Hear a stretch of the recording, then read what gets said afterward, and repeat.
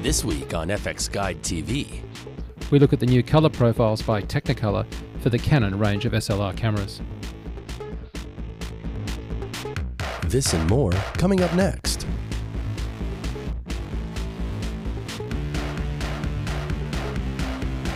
Hello and welcome to FX Guide TV. At the end of April, Technicolor released a new workflow for the Canon SLR cameras when shooting video. Now normally we might just cover this on the RC podcast, but as this is such a visual thing, we decided to give you a special FX Guide TV episode. The Canon 5D is now so popular that even if you are just in post, you are likely to be asked about how effective the Technicolor look is and how to shoot to get the most out of these cameras, especially when grading and keying. So here with all the answers is Mike Seymour. Thanks, Ange. Well, we've been doing some bits of video lately on FX Guide about production and cameras and stuff, and this one's particularly relevant even if you're in post-production, because understanding how the cameras are operating and particularly how they're producing the files is becoming increasingly important. Now at the end of April there was a lot of interest when Technicolor published a new sort of look effectively for the 5Ds and in this case the 7Ds. I'm going to come to that in a second, but let's just set up what's actually happening. These cameras obviously shoot RAW, but when they're shooting in video mode, they're not in any way shooting RAW, they're shooting an image that gets converted into an 8-bit baked in file, and as such any look that you would apply which would be able to be affected normally on a raw image can't be affected when we go to video. So for example here in picture styles I have standard and monochrome, portrait, landscape, neutral. All of these are just styles that effectively change the look of what we're viewing. So for example right now I'm on standard. Now if you're going to output this directly to the internet or show it to someone immediately out of the camera or whatever, then this is a totally fine setting. It crushes the blacks, it makes the image look kind of nice and contrasty, it works really well. But if I'm intending to do any post-production work on it, we don't want this. And in addition to this picture style as a sort of a base level, there's a second set of detailed settings underneath that. So for example on standard I can then go to these 4 settings of sharpness, contrast, saturation and color tone. So we have sort of 2 sets of things going on here. Now why don't we want these set like this for post-production? Well, those 8 bits are all we have, and that's not much room for grading. So if we've already crushed the blacks, we can't get any of that information back in post-production. If we've already put sharpening on, then we can't unsharpen the image, which you'll see is very important when it comes to things like green screen work. So a little while ago, various people sort of experimented with coming out with things for that. Now there are some styles that you can load, but they were pretty much just incomprehensible to man to make, and the ones that were produced and available on the net were sort of basically produced by individuals working off their own bat. So they didn't tend to be very popular, and quite frankly having tried to use some of them and make some of them, I can tell you they were pretty hard to set up. But Technicolor's is one that is relatively easy. Well, before I get to that loading up Technicolor one, I want to show you what you can do without having to load anything new into the camera, just based on what's there already. And here we're going to quote Stu Maschwitz, a good friend of FX Guides, who came up with some settings which he jokingly referred to on prolos.com as how to flatten your 5D. And he builds these basically, and there's no software need to be loaded, you just dial up neutral. And once you dial up neutral on the camera, you've got a fairly flat grade as far as Canon is concerned. But if you then press the info button, you can go down and now adjust the detailed settings. And this is where the magic really happens. In Stu's recommendations, you take sharpness all the way down to 0. In fact, this scale is a little confusing because it's 1 to 7 on sharpness, then everything else actually has its 0 at the midpoint. So let's describe it in terms of where the sliders are. It's hard over against the left on sharpness, hard over against the left on -4 on contrast, -2 on saturation, and 0 on color tone. Okay, so these are what I call the Stu settings, and as you can see the image looks kind of flat. Now don't worry, it's meant to look flat, it's meant to look like this, so we've got room to grade. In fact, if you look at this as we will in a second, on a histogram you've basically not got anything slamming against the edges. You've got a really nice, good, sensible use of those 8 bits, and this will allow you to have the latitude for grading. Now this is still using the neutral of the camera, so the look that's coming out is just an adjustment of what's on the camera. What Technicolor's done is take this one more step. Technicolor has actually created effectively a log curve for the 5D. Okay, now what we're looking at is the same settings on the camera, same everything. We've now gone to a loaded up CineStyle look generated by Technicolor, actually in cooperation with Canon. Now what we're seeing here is a logarithmic file, and as long as you've got EOS Utility 2.6 or later, you can load this on your camera. Now you won't brick your camera, this is all, as I say, done with Canon. You just plug your PC or Mac into your actual camera and upload with the EOS Utility, and then this is available just like neutral or monochrome is to dial up. And then in fact, Technicolor recommend you have exactly the same settings that Stu had, which is all the way over to the left, all the way over to the left, -2 and 0. So that's what we're looking at right now. And this image will seem even flatter than we saw a moment ago, but that's fine because it's pretty much a log image.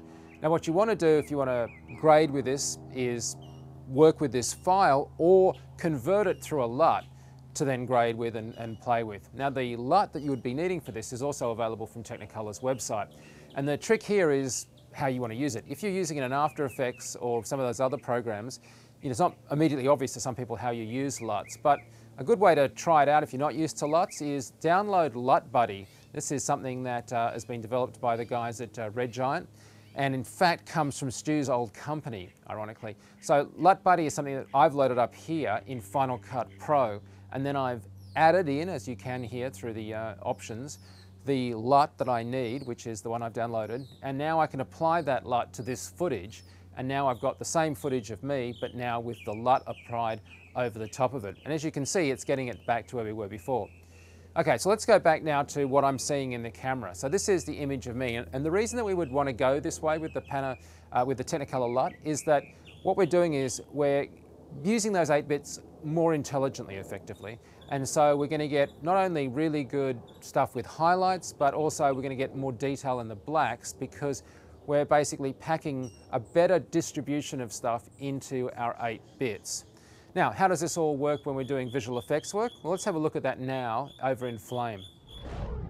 Okay, so I've brought in some green screen footage that we shot, and this is the standard settings. Now, this is in Flame, but you don't really need to worry about it.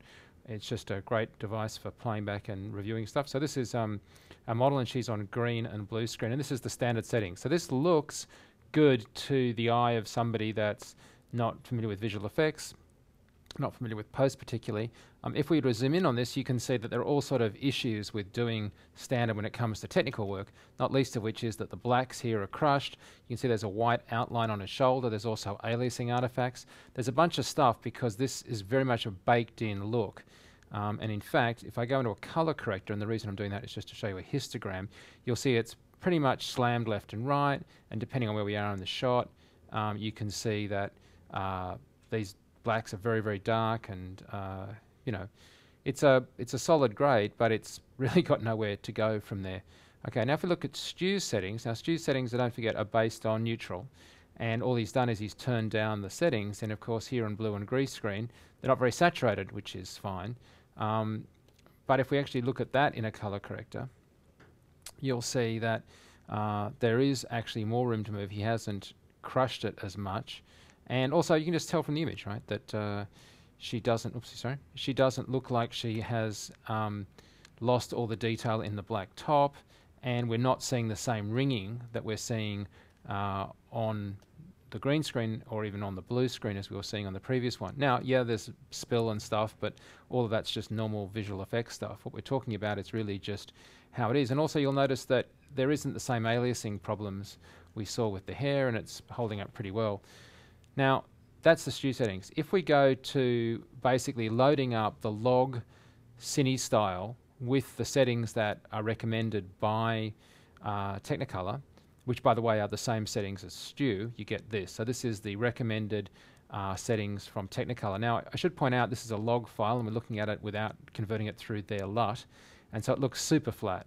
And in fact, you're getting the benefit of the Stu settings, which is basically winding out those settings on the camera, and the log space of what's going on inside the camera. Now I can put that through a LUT, and if I wanted to, and if I could find the LUTs, that would be good. There we go. And if I put it through a LUT, I would get something that obviously looks saturated again, though in this case I'd probably change the gamma down to something like this, but you can see that I'm getting back to something that looks punchy. So it's not as if I can't get to something that looks like the original standard punchy, but of course the advantage is that I have control over that. I have control on this and what's going on. But you can actually see that there's a section down here in the 0 section of what's going on with the LUT. Now that's the whites there, this is the blacks here. And there's actually a little section down here where what's happening with histogram, it's probably a bit easy to see here if I go into the color corrector, because its histogram is a little more obvious. You can see this little gap just here down the bottom. And this is a really interesting thing that I'm going to pick up with in a moment when I speak to Joshua from Technicolor. But this is something that I have a little bit of a problem with myself, and I'm not saying that it's ghastly, far be it from me to criticize, but if we just were to draw this quickly for you to explain what I'm talking about, we only have the original 8 bits, that's all we're given. So in the model where we've got the one that's coming from standard, it's got nothing to do with Technicolor, nothing to do with Stu, they're effectively sort of crushing the blacks by moving this in and really spreading it out, and so you would sort of get something that maybe looked like this. And the point is that there's no space or headroom on no sort of toe and shoulder. Now, of course, this isn't the case with this one, so that would be like standard. But there's contrast around in and there's saturation around in, but there's also sharpness and a bunch of things we don't want. In the Stu settings, what we tend to get is something that's more evenly distributed without the problem of the sharpness. So that would be Stu's model, and that is a great model to work. In fact, I use that and I shoot with that. Okay, so what are we getting off here with the Stu settings, as it were, outside the camera, or rather on the back of the camera, and loading up the CineStyle, in other words, the recommended Technicolor things? Well, what we're getting is something that actually is a bit like this. Now, this moving in here is something that I'm not 100% with, because I only have the 8 bits, and so the more that I sort of only use this much of it, the kind of worse off I am, because at some point, if I was to exaggerate it, if you just had this, as soon as you start stretching that out, which is what I just did in a second in the LUT to make it look a bit more like this, I'm going to take what is not many sort of bits and stretch them, and that's exactly when banding and problems come in. So I don't have a problem with the Technicolor one. I think it's really good. I don't think it's the ultimate solution, and of course it's still constrained by the fact that Canon makes it 8 bits, and Canon also, of course, control, as you'll hear in a minute, when Technicolor can actually get to the file in the technological process. Now, make no bones about it, where Technicolor gets to in the technological process of processing the chip to output on your camera is further than anyone else in the world is getting. They have more access than any other third party. Stu has no access to that because he's not loading anything in the camera. Other people have made things that you load in the camera, but they're just using Canon's API. Technicolor is getting further than anyone. It's just not getting as far as I think either Technicolor or I, or other people like me, would like. So my recommendation is CineStyle without maybe, you know, as like a sort of base setting is like this. This is kind of halfway between. So if I just to draw on this for a second, what we have in this version is we don't have the settings of, we have the CineStyle loaded, so that's CineStyle, but we're actually then loading it with not as hard a set of values on the back of the camera. As a consequence, you're getting an image that I think is a better compromise for everyday use.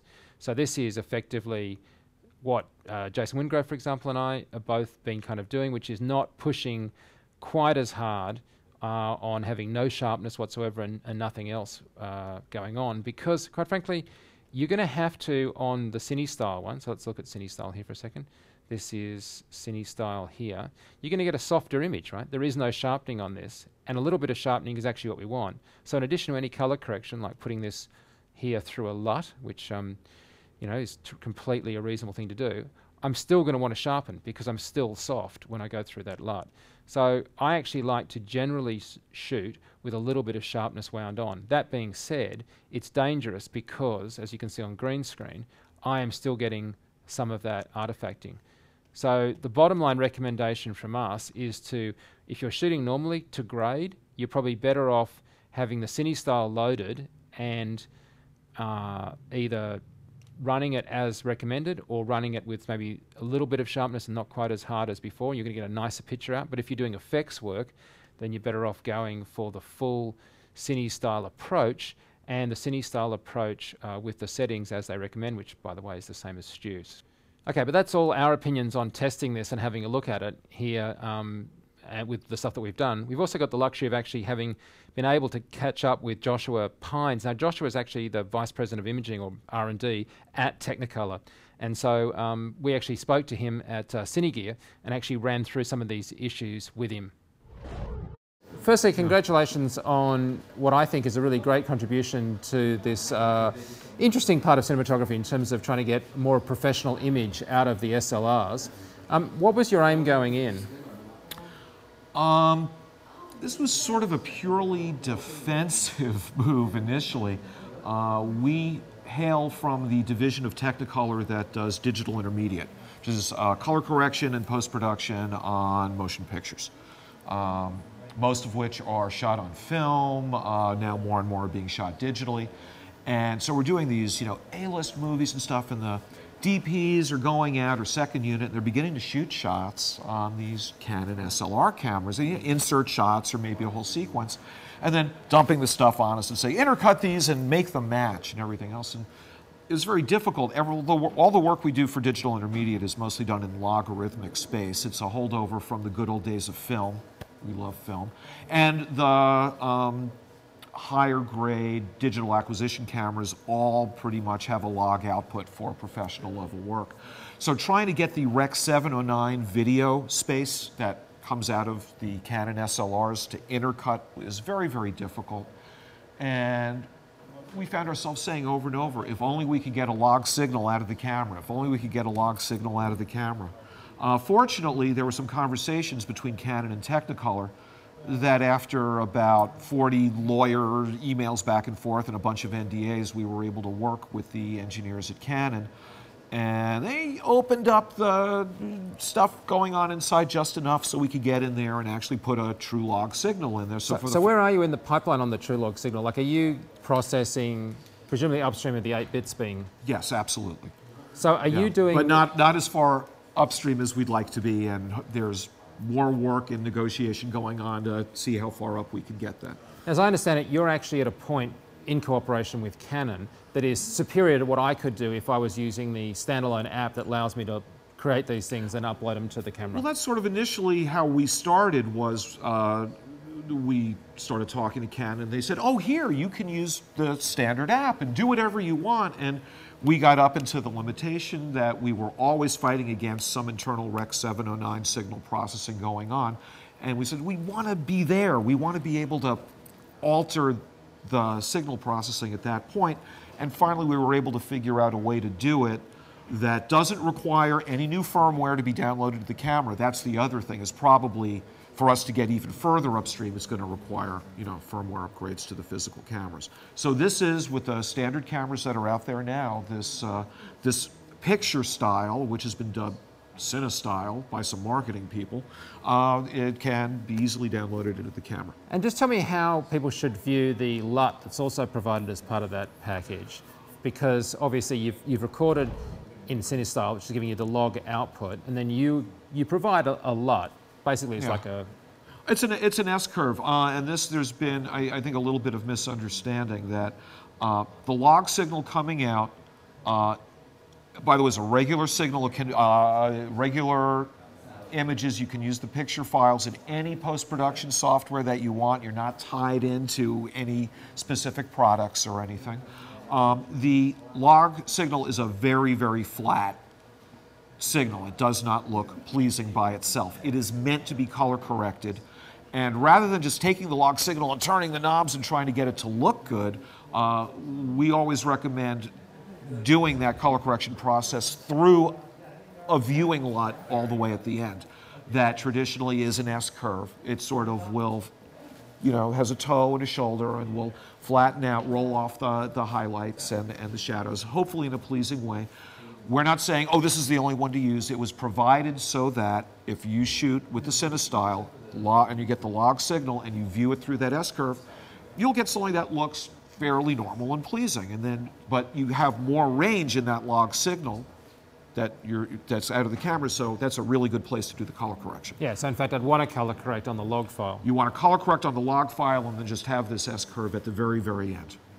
So in terms of how it works inside the camera, obviously we load it up with the utility and then you're outputting the file, but you are still hitting the same limitations that the camera inherently has, in that it's an 8-bit file and it's compressed. Yeah, the questions when we were showing this at NAB, which was before it was released, but the questions were, it was really, really helpful, by the way, having real users of the camera come up and before they had tried it, asking the questions and learning about how they wanted to use the cameras and stuff. So one of the questions was, oh, did you increase the dynamic range of the sensor? No. We, can't magically wave a wand and increase the dynamic range of the sensor. We didn't change the laws of physics. The compression scheme that's used when it's recorded to the cards, no, we have no control over that. We were able to get into a place in the middle where the image processing is being done to the signal that we were able to say, hey, here's the thing. If you're shooting professional motion picture work and they've spent hours and hundreds of thousands of dollars or so, building a gorgeous set and lighting it, you want to walk away from that shoot with as much information from what was on that set as possible. You don't want to walk away with, okay, well, I got exactly what I want, because directors and DPs and everyone changes their mind, and in 2 weeks they're going to say, I want it brighter, I want it darker, and if you don't have that extra latitude, you're screwed. So I don't know if I can say the word screwed on your venue. So, I mean, the idea is like, all we want to do is say, give me every last bit of information that's on that sensor that we can get out of the camera, and we're going to put it in this logarithmic format for reasons I can explain that really easily. Log is the only encoding that will give you an equal number of steps per stop. Yeah. So that way, if we want to take all the stuff, it will defer the decision about, oh, we're more interested in the shadow detail or the highlight detail or stuff. Logarithmic spreads it out evenly over the full dynamic range. And we're all used to using log files, and so it's going to cut better with, say, an ARRI workflow that's maybe running in parallel. Yes, we believe that this is a step towards, definitely a big step towards intercutability with other acquisition devices. So just really quickly, what is it not doing? Is it doing anything to sharpness or softness or noise reduction or any other things? Loaded question.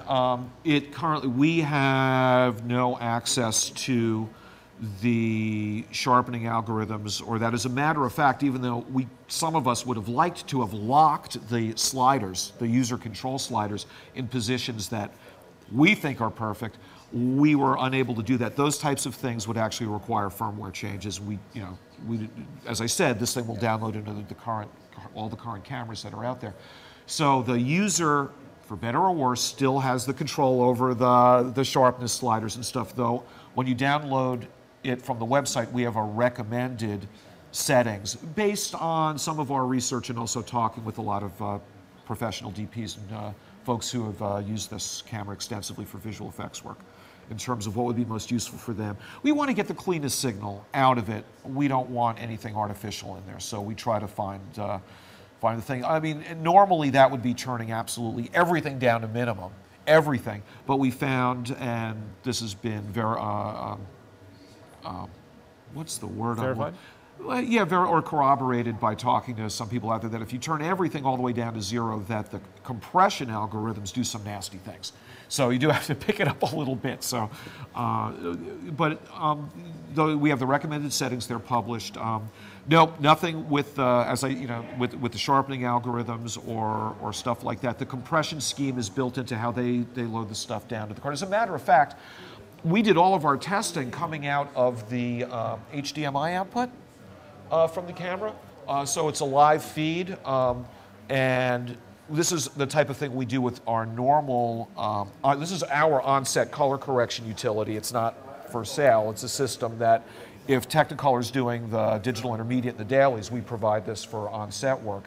And it allows from a tethered camera that you can do live, sort of set looks, see how much latitude you have by taking a picture, printing it up, printing it down, seeing how much latitude you have. We don't burn this in. We just we record the metadata of what the color correction is, and then it can be applied downstream. But this HDMI port is there's no compression coming out of there in terms of the codecs that are used for when you're recording on the card. So the camera itself is capable of putting out a cleaner signal. So all of those things are Canon proprietary. We are talking with them. Maybe some future work will be able to get this type of work and this type of signal in further upstream where we think we would be able to have some effect on the noise floor. Well, thanks for talking to us. Really appreciate it. Congratulations. Sure. Well, there's one more thing to consider, which is highlight tone priority. Now, this is a setting on the camera. In fact, if you punch up the menus and go over to the function settings, it's under function number 2, which is the second last thing on my menus, and under function 2, which is called image. If you just hit that up, the third menu is highlight tone priority. And if you're a stills photographer, you'd probably recommend having this set to disabled. And the reason is it doesn't affect your RAW file. It's only going to bake in basically one stop of underexposure to your JPEG. And the idea here is it's trying to basically protect your highlights by forcing this extra stop into your workflow. So what was 100 as your lowest ISO now becomes 200. 100 is no longer an option that's available. So for stills, it doesn't make so much sense because I don't need it in RAW and I don't want my JPEG to have it baked in and cause a sort of mismatch. But in video, you don't have that luxury because, as I said at the outset, you don't have RAW. And so here, we would highly recommend using it, especially if you're outdoors and we're here today with all the birds and stuff. If you're shooting outside and you've got highlights and stuff, having that highlight priority, giving you that extra stop of protection really helps. And what it does is it non-linearly maps that into your 8-bit piece of video. So it actually gives you a nice sort of round off into the highlights that we're actually not seeing without it. So when shooting, even though Technicolor I think recommends not having it, we'd say when shooting video outdoors in particular, it's a great idea to have it on. And I bake that into these user settings. So there's C1, C2, C3. I have C1 as the stew setting. C2 actually is my stills setup, how I like to shoot my stills. And then C3 I have set with CineStyle. And of course then I would have not only all that stuff, but all the things like a 1/50th shutter, because I tend to shoot 25 frames or 24 frames a second. It gives me a nice 180-degree shutter. All of those sort of video settings are all there. So no matter when somebody plays with your camera or if you get stuck in the field, you can always hit C1 or C2 and know exactly where you are to start shooting successfully. Well, that's it. I hope you'll explore these. Huge points to Technicolor for doing this. There's actually more coming from Technicolor. We're really looking forward to seeing that in the future. Thanks so much. Well, thanks for that, guys. And we shoot a lot of our location work on the 5D and 7D, and I know a lot of you also love the Canon SLRs. Well, that's it for this week, and if you like this episode, you might also want to tune in to our regular audio-only RC podcast, where Mike and Jason explore all the aspects of digital cinematography, especially the geeky stuff. Until next time, I'm Angie Dale. See ya! For more industry news, in-depth features, podcasts and forums, check out fxguide.com. And for visual effects training, check out fxphd.com.